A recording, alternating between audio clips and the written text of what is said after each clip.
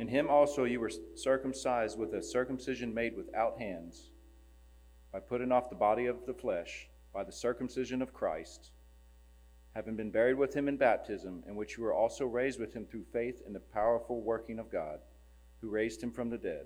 And you who were dead in your trespasses and uncircumcision of your flesh, God made alive together with him, having forgiven us all our trespasses, by canceling the record of debt that stood against us with its legal demands. This he set aside, nailing it to the cross. He disarmed the rulers and authorities and put them in open shame by triumphing over them in him. The word of the Lord.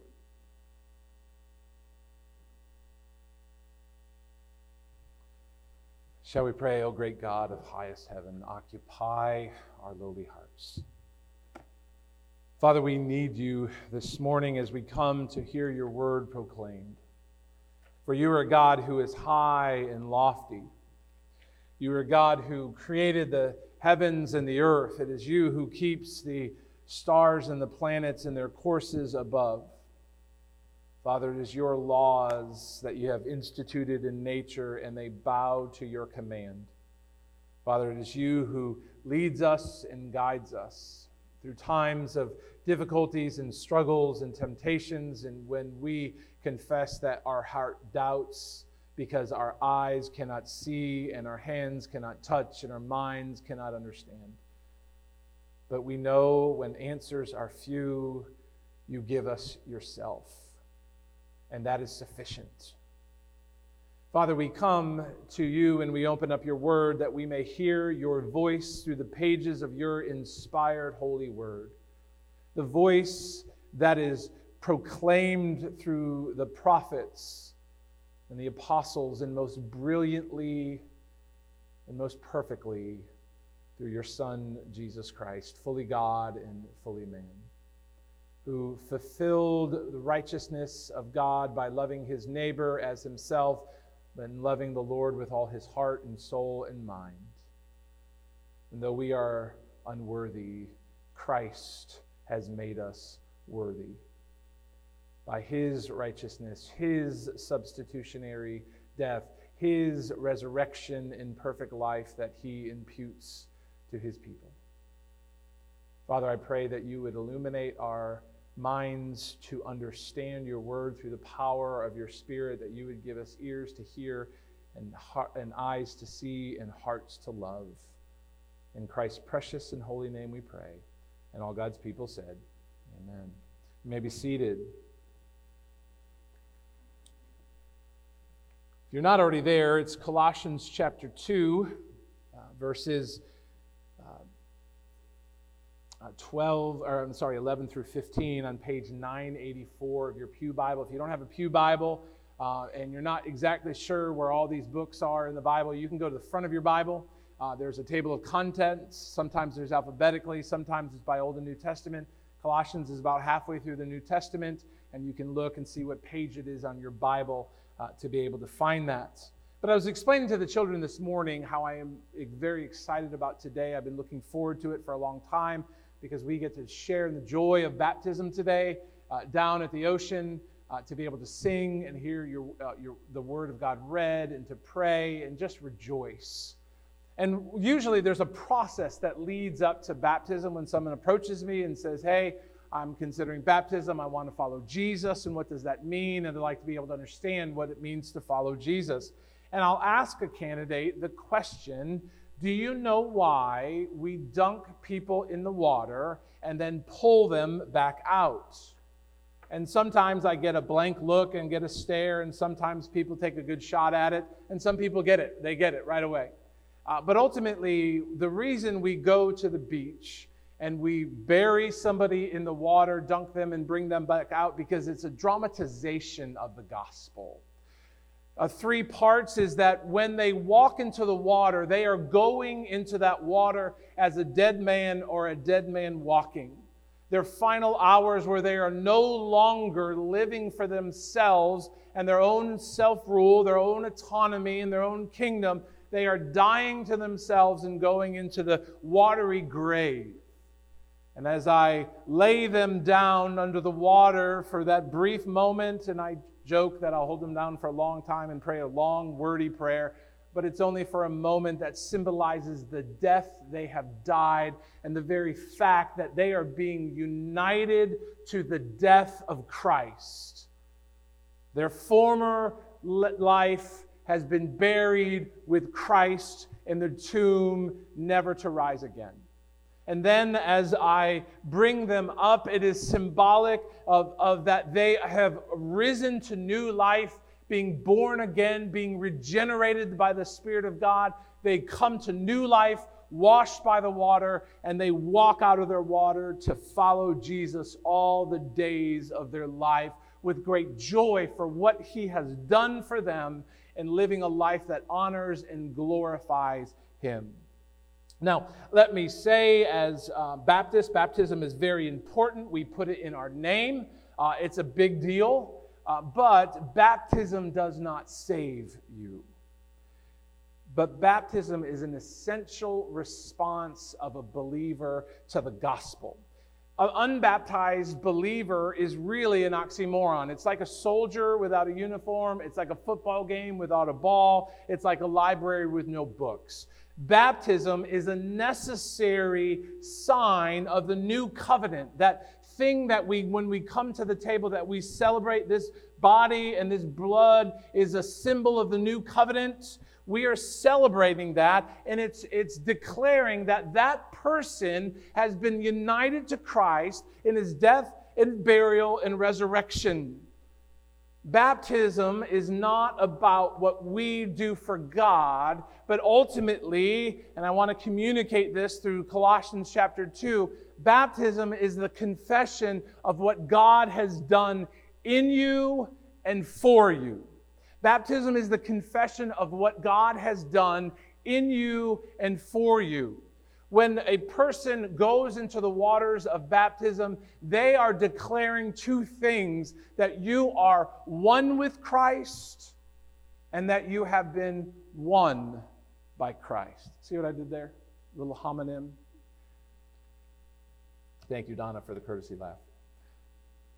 Ultimately, I want to see in Colossians chapter 2, verses 11 and 12, the very fact that those who go into the water of baptism are confessing that they are one with Christ, verses 11 and 12. As we have been going through the book of Mark, we see Mark chapter 1, verse 1 is the gospel of Jesus Christ, the Son of God. The good news of God's anointed one who has come. This is good news. Why is it good news? It is good news because the wages of sin that we could not pay have been paid for because Christ's death. And that His perfect righteousness enables us, has been given to us, has been imputed to us, has been it wraps us now, that when God looks at us, He no longer sees the wages of sin, but He sees Jesus and His perfect righteousness. And therefore we can stand before a holy God, not because of what we have done, but because what Jesus has done.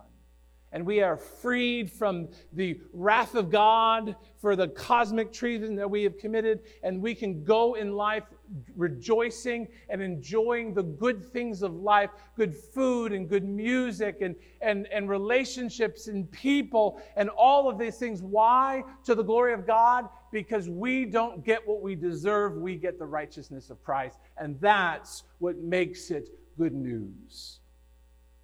But those who enter the waters of baptism have heard the good news about Jesus, not just as heard the words and says, yeah, yada, yada, yada about Jesus, but they believe who He is and what He has done, and they have put their faith in Him, and therefore they are one with Him in His death, they are one with Him in His burial, and they are one with Him in His resurrection. Those who go into baptism are one with Christ in death. Notice verse 11.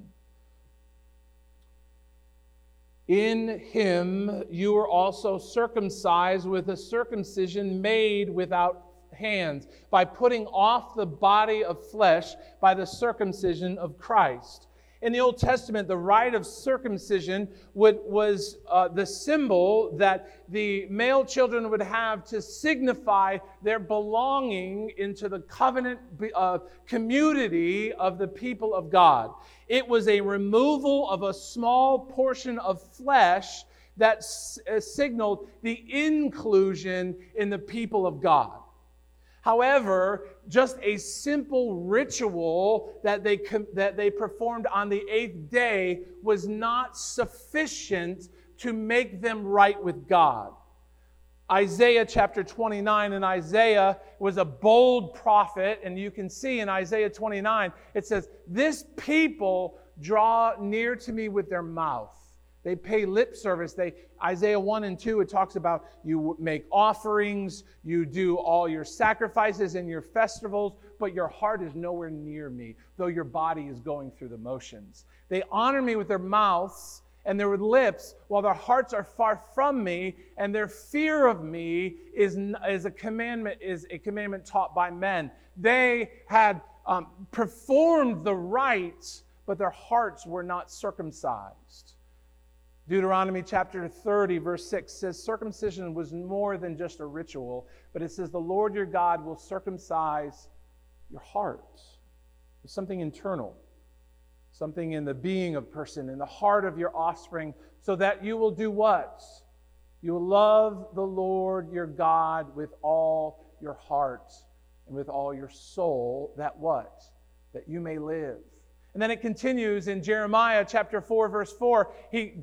Jeremiah the prophet calls out to the people of God who generation after generation, if you read the story, they were wicked and they did what was evil in the eyes of the Lord over and over again. But a small remnant was faithful. In Jeremiah's time, that the evil and the unrighteous people who were self-righteous and went through the motions outnumbered by far the faithful remnant.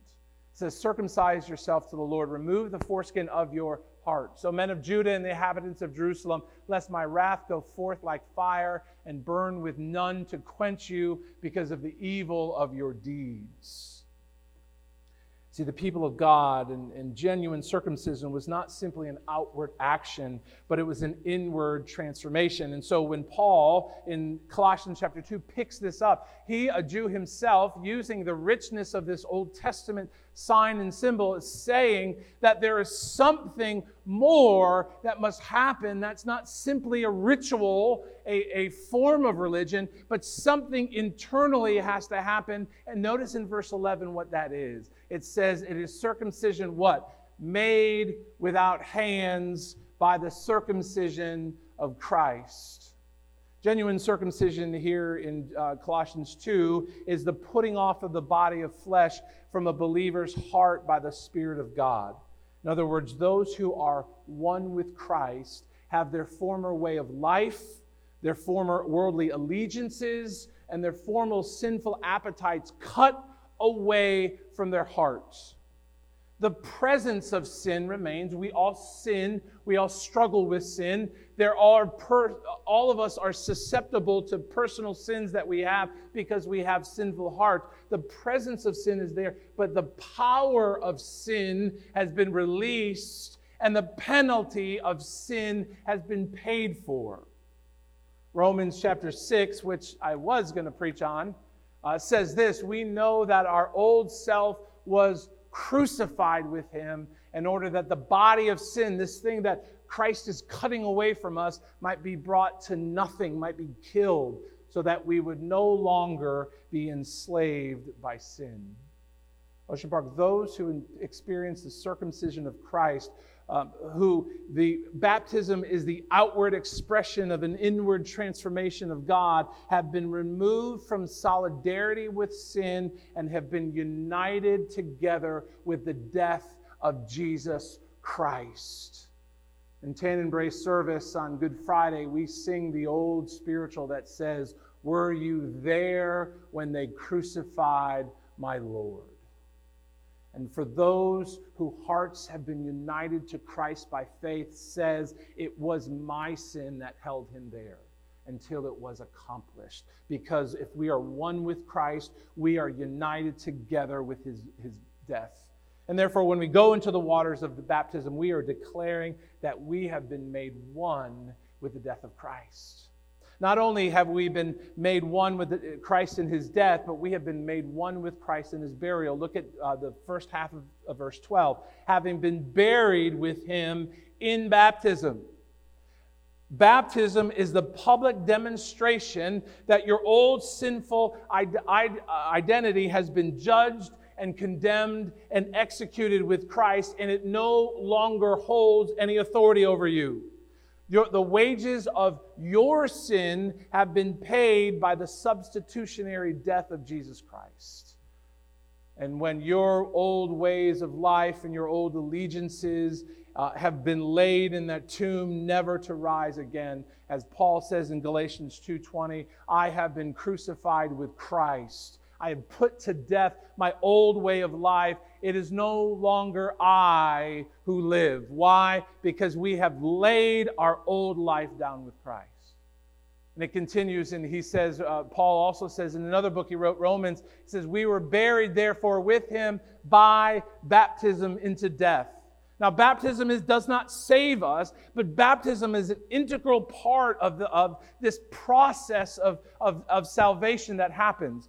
Faith and repentance and baptism and the Holy Spirit all through the book of Acts are emphasized over and over again for this transformation, for this being born again that happens. And this symbol that Chris is going to do this evening is saying, I am burying myself with Christ into Christ's death, in order that just as Christ was raised from the dead by the glory of the Father, we too might walk in newness of life. In the watery grave of baptism, it symbolizes what the Spirit of Christ has accomplished in our hearts. Your old sinful identity is a thing of the past, and it is laid in the grave, buried to rise no longer. It is no longer the reigning influence of our life, because we are one with Christ in his death and his burial. Not only that, we are one with Christ in resurrection. Notice the latter half of verse 12, in which you also were raised with him, raised with Christ through faith in the powerful working of God who raised him from the dead. Those who have been united to Christ have been buried with Christ in his death, but have put Christ's everlasting eternal life has been breathed into their spiritual lungs today. Those who are born again are beginning to enjoy eternal life now. Eternal life is not something that's coming down the road. It's beginning now. Who have been regenerated, who have been born again, have new spiritual life that is beginning to pulse through their spiritual veins. They have been liberated from the former chains of death and sin that held them in bondage, and they have been granted a new citizenship in the God's kingdom through Christ. They are a new person with a new resurrection life. We go back to Galatians chapter 2 that we read just a few seconds ago. I have been crucified with Christ. It is no longer I who live, but what? Christ lives in me. The life I live in the flesh. I live by faith in the Son of God who loved me and gave his life for me. Therefore, if anyone is in Christ, he is a new creation. The old has passed away. Behold, the new has come. How do we know when we look at a person that this spiritual life has been taken place and happened within the heart of the person? The first sign that spiritual life is present in a person is what? Faith. Faith is the first evidence that then many people believe that spiritual life is a reward people who put their faith in Jesus. But Scripture says the natural man cannot understand the things of the Lord. Romans 3, none is righteous, no, not one. None seeketh after God. There has to be an internal change in the heart of people, that we have taken the heart of stone out God, and he puts a heart of flesh, a heart that loves the Spirit and the things of the Lord, a heart that desires for the things of the Lord. And that's what we call being born again. I sometimes use this example of a seed that is growing. Now, at first you see this as this seed breaks across the surface. It's starting to push it through. But in order for that seed to break through the surface, a lot has been going on internally in the heart of that little seed. Roots have been growing. Water has come across, and all of the nutrients are being soaked, and this is starting to grow. And when faith pops through the soil, we know through the preaching of the word that the Spirit of God has been working in the heart of a person. Maybe that person responds to the altar call. That person is in a conversation, and as C.S. Lewis, in his experience, he said, I got on the bus as an atheist, I got off the bus 45 minutes, and I believed in God. And because the Spirit of God is working, sometimes dramatically in the picture of Paul in the way to Emmaus, and sometimes in very subtle ways where we finally understand and get it. As we read the pages of Scripture, Jesus is who he says he is, and I trust him. Why? Because the Spirit of God is working in the heart of a person. Without the life-giving work of the Spirit, a person will yawn at the offer of infinite joy that is found only in Christ.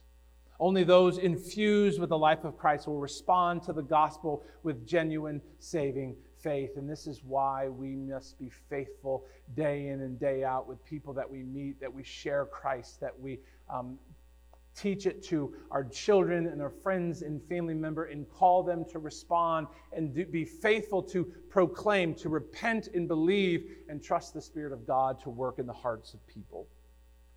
Now, one of these, also you have to realize that life you have been given the fullness of life because you have been united to Christ by faith. And just as Jesus rose from the dead and he lives today, we have been given, who are united to Christ by faith, a new spiritual life. And because of that new spiritual life, freedom, because we are one with Christ in his resurrection. And if we are one with Christ in his death and burial and resurrection, we declare that as we enter the waters of baptism, because baptism is the confession of what God has done in us and for us. We declare that we are one with Christ, and we declare that we have been one with Christ. Some 2,000 years ago, Christ lived, and the shock waves still reverberate throughout all of creation because of his life, his death, and his resurrection. And as we consider baptism today, we remember that it is only because of what Christ has done for us that we are able to live and be forgiven and to be liberated from the captivity of our sin. Notice verse 13. We have been won by Christ from death to life. And you who were dead in your trespasses and the uncircumcision of your flesh, what does it say? God made alive, together with him. Without the death, without the burial and the resurrection of Jesus Christ, all mankind is spiritually dead. Held in bondage by the reign of sin, guilty before the almighty judge of the universe who is coming to judge the living and dead. The spiritual uncircumcision of our heart causes us to have no desire for the things of God. It causes us to rebel against God. It says, God, I don't want you in charge. Before the work of Christ, who loved us while we were yet sinners, our eyes were blind and we could not see the beauty of Christ. Our ears were deaf and we could not hear the soothing melody of the gospel. Our hearts were stone and we were callous to the misery of our plight, and we were unmoved by the offer of grace. However, if you are united to Christ, if you are one with Christ by faith, God has united you to Christ's death, burial, and resurrection, and he has breathed new life into your spirits. Just as he, in Genesis, breathed life into Adam. In doing so, the scales of your sin that covered your eyes fell away, that you could see Christ for who he truly was, and you put your faith in him. Your ears were enabled to hear the voice of Jesus that says, "Follow me." Your heart of stone was replaced with a heart of tender flesh that hates its sin and now desires the things of the Lord. New life that has been won by Christ enables your faith to grow, your love to abound, and your hope to overflow in the gospel with each new day. And as I think it was Charles Wesley or John Wesley, one of the Wesley brothers, who wrote this, "Long my imprisoned spirit lay, fast bound in sin in nature's night. Thine eyes diffused a quickening ray. I woke, the dungeon flamed with life.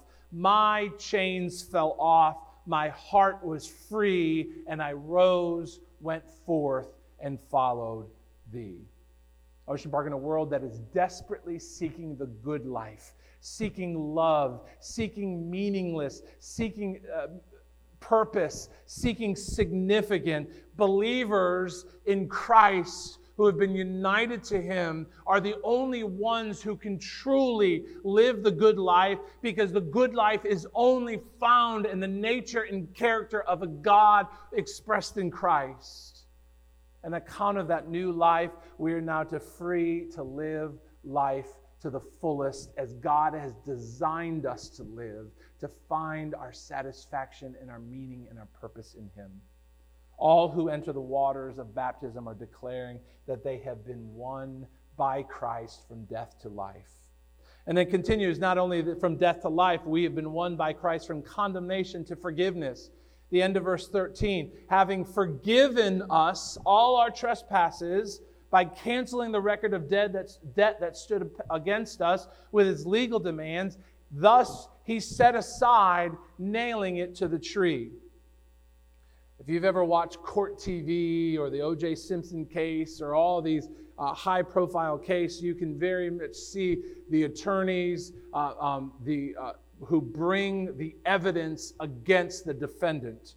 Eyewitnesses and field experts and photos and documents and DNA evidence and the murder weapon or the bloody glove or phone records. And Paul uses in here that imagery to show the hopelessness of our guilt and our shame before Almighty God.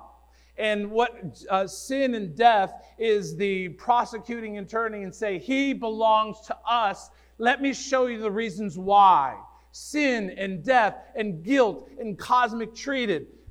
There is no shadow of a doubt. There is no technicality, and there is no plea bargain on the table. Yet those who have been united to Christ,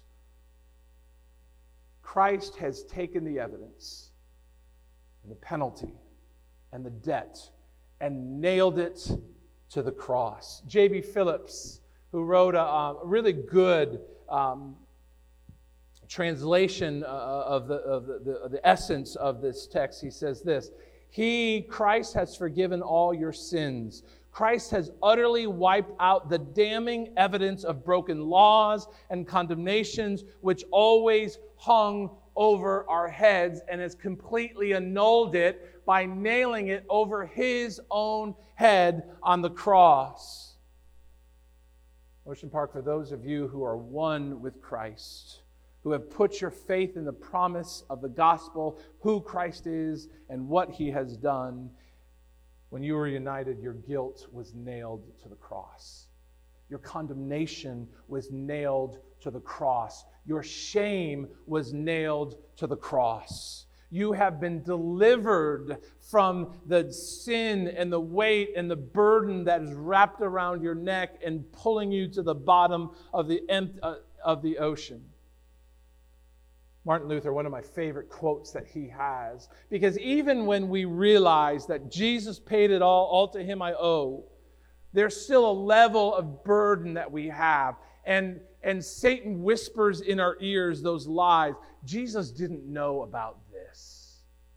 Jesus didn't know about this. Jesus wouldn't have died for you if he knew about this. You're a wretch. This is what Luther said. So when the devil throws your sins in his face and declares, you deserve death and hell, tell him this: I admit that I deserve death and hell. What of it? For I know one who suffered and made satisfaction on my behalf. His name is Jesus Christ, Son of God, and where he is, there I shall be also. Amen? Being made one with Christ in his death and burial and resurrection has delivered you from the condemnation of sin and the sentence of death that is rendered against you. And therefore you can boldly embrace the promise of Romans 8. There is therefore now no condemnation for those who are in Christ Jesus. For all who enter the waters of baptism are declaring they have been won by Christ from condemnation to forgiveness, from death to life, and then in verse 15, from domination to deliverance.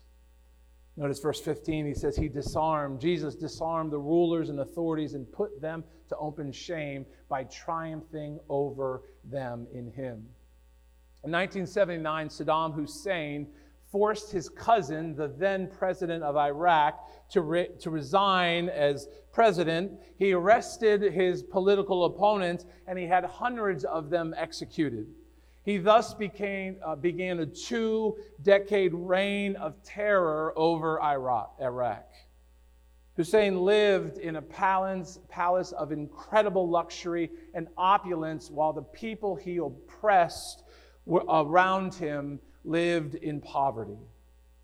Among the many heinous acts and crimes against humanity was the chemical weapons attack against the Kurd people that killed almost 5,000 unknowing innocent men, women, and children, and caused long-term nerve damage and cancer and blindness to nearly 10,000 others.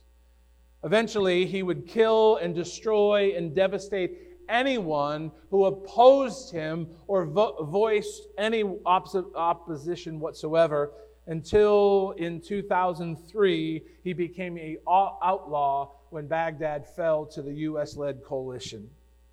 For 9 months, Hussein eluded the ever-looking gaze of the United States military until he was found one night in a rudimentary 6x8 bunker about 3 miles outside his hometown of Tikrit.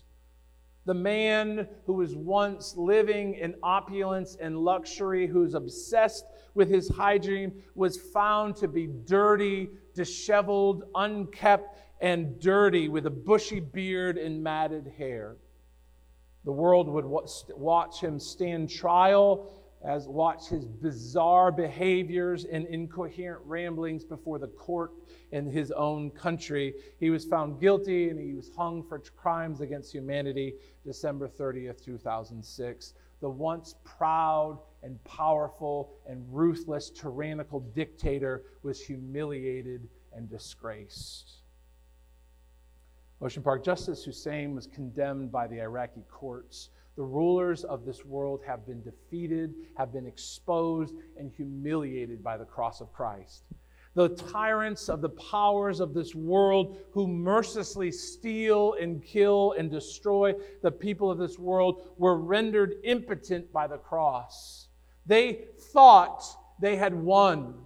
They thought they had won when they dragged Jesus through the streets of Jerusalem, when they plucked his beard, when they stripped him naked, when they flogged him, when they spit on him, when they made him carry his cross. They thought they had him. When they held him into contempt, when they spat and hit him and said, "Who hit you? Prophesy." When they mocked him, saying, "Jesus, King of the Jews." When they nailed him to the cross. Yet all along, in the midst of their anger and their bitterness and their sin, God was accomplishing their defeat and the victory of the kingdom of God in the kingdom of light over the powers of darkness. God was making them publicly examples that how utterly impotent they are before Christ's divine love and forgiveness of sin. How utterly helpless they were to defeat the divine power that raises the dead. Ocean Park, all who are one with Christ have been won by Christ. They are no longer held in bondage by the powers of the world, the old error, the old sin and death and the flesh, but they have been set free to live in righteousness and life and forgiveness and grace by the power of the Holy Spirit. If you have been won by Christ, you can rest assured knowing that He governs the cosmos and He secures you from every threat. The powers of darkness, like the reign of Hussein, might rage in their final hours, but they are powerless over your future. As Luther said, the prince of darkness grim, we tremble not from him. His rage we can endure. God's truth, his rage we can endure, for lo, his doom is sure. One little word shall fell him. All who enter the waters of baptism are declaring that they have been won by Christ from domination to deliverance, from death to life, from condemnation to forgiveness. Because baptism is the confession of what God has done in you and for you. You are one with Christ, and you have been won by Christ. As we close, there's a few points of application I just want to put and have you think about. The significance, the theological significance of baptism as we go for the next few hours. We return to our home, and I want you to think about the significance of baptism. Who you are and who God is according to what Scripture says. Not what the television tells you, not what social media tells you, not what your mama tells you, but according to what Scripture says. Scripture says that we are lost in our sin. We are born in the kingdom of darkness, and we must be rescued by the Prince of Light. His name is Jesus, who has come and bore the weight of our sin. Though He was holy, though He was righteous, though He loved the Lord with all His heart and soul and mind and His neighbor as Himself, He laid His life down to pay the penalty that we could not. And He gives us the righteousness that we do not have, that we may stand before God and have peace again.